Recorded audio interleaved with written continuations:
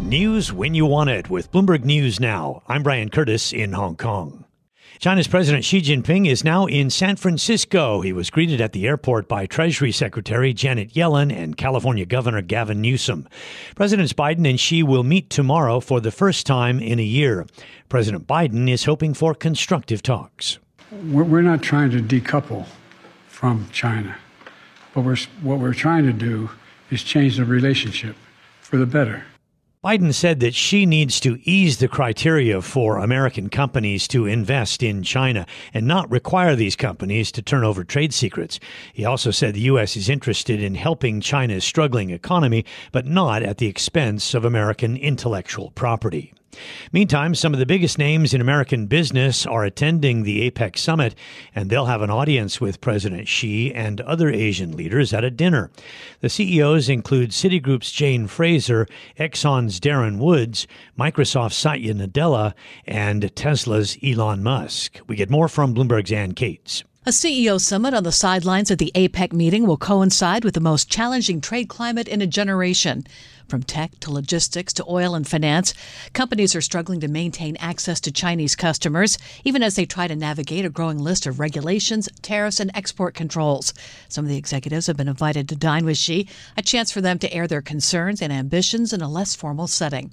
In Washington, Ann Cates, Bloomberg Radio. In other news, the odds of a U.S. government shutdown diminished Tuesday as House Speaker Mike Johnson gained broad Democratic support for his interim funding plan.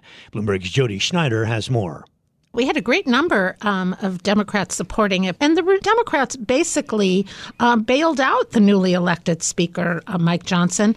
They basically decided to go along with this legislation because it didn't contain big spending cuts that they couldn't couldn't accept.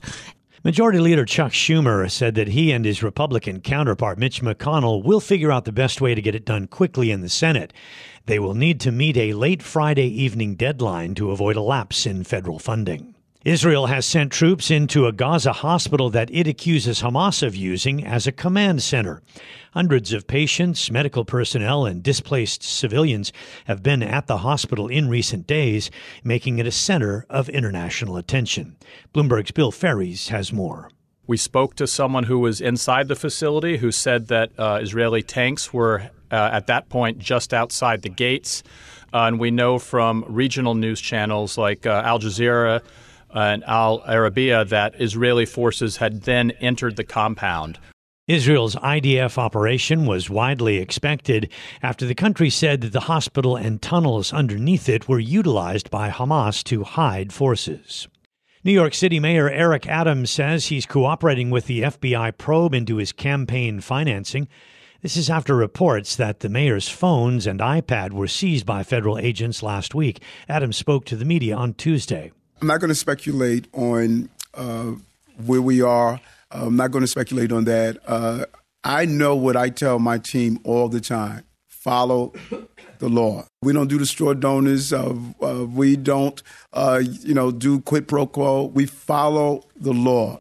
Investigators are looking into whether Adams' campaign accepted illegal donations from either the Turkish government or from Turkish nationals. The probe came to light back on November 2nd after FBI agents executed a search warrant at the home of Adams' fundraiser, Brianna Suggs. Well, China is said to be planning a form of helicopter money to help its ailing housing market. Bloomberg's Yvonne Mann has more from Hong Kong. Sources say China is looking to provide $137 billion of financing for urban village renewal. The funds would be injected in phases through policy banks. Officials are said to be considering using a controversial program called Pledge Supplemental Lending, or PSL. The PSL has been dubbed by some as helicopter money and allows a central bank to provide low-cost funds to developers of shantytown renovation projects. It was deployed in 2014 to reverse a property downturn, but was later criticized for inflating a bubble. In any case, the move is another push to put a floor under the biggest property downturn in decades. In Hong Kong, I'm Yvonne Mann, Bloomberg Radio. And that's news when you want it with Bloomberg News Now. I'm Brian Curtis. This is Bloomberg.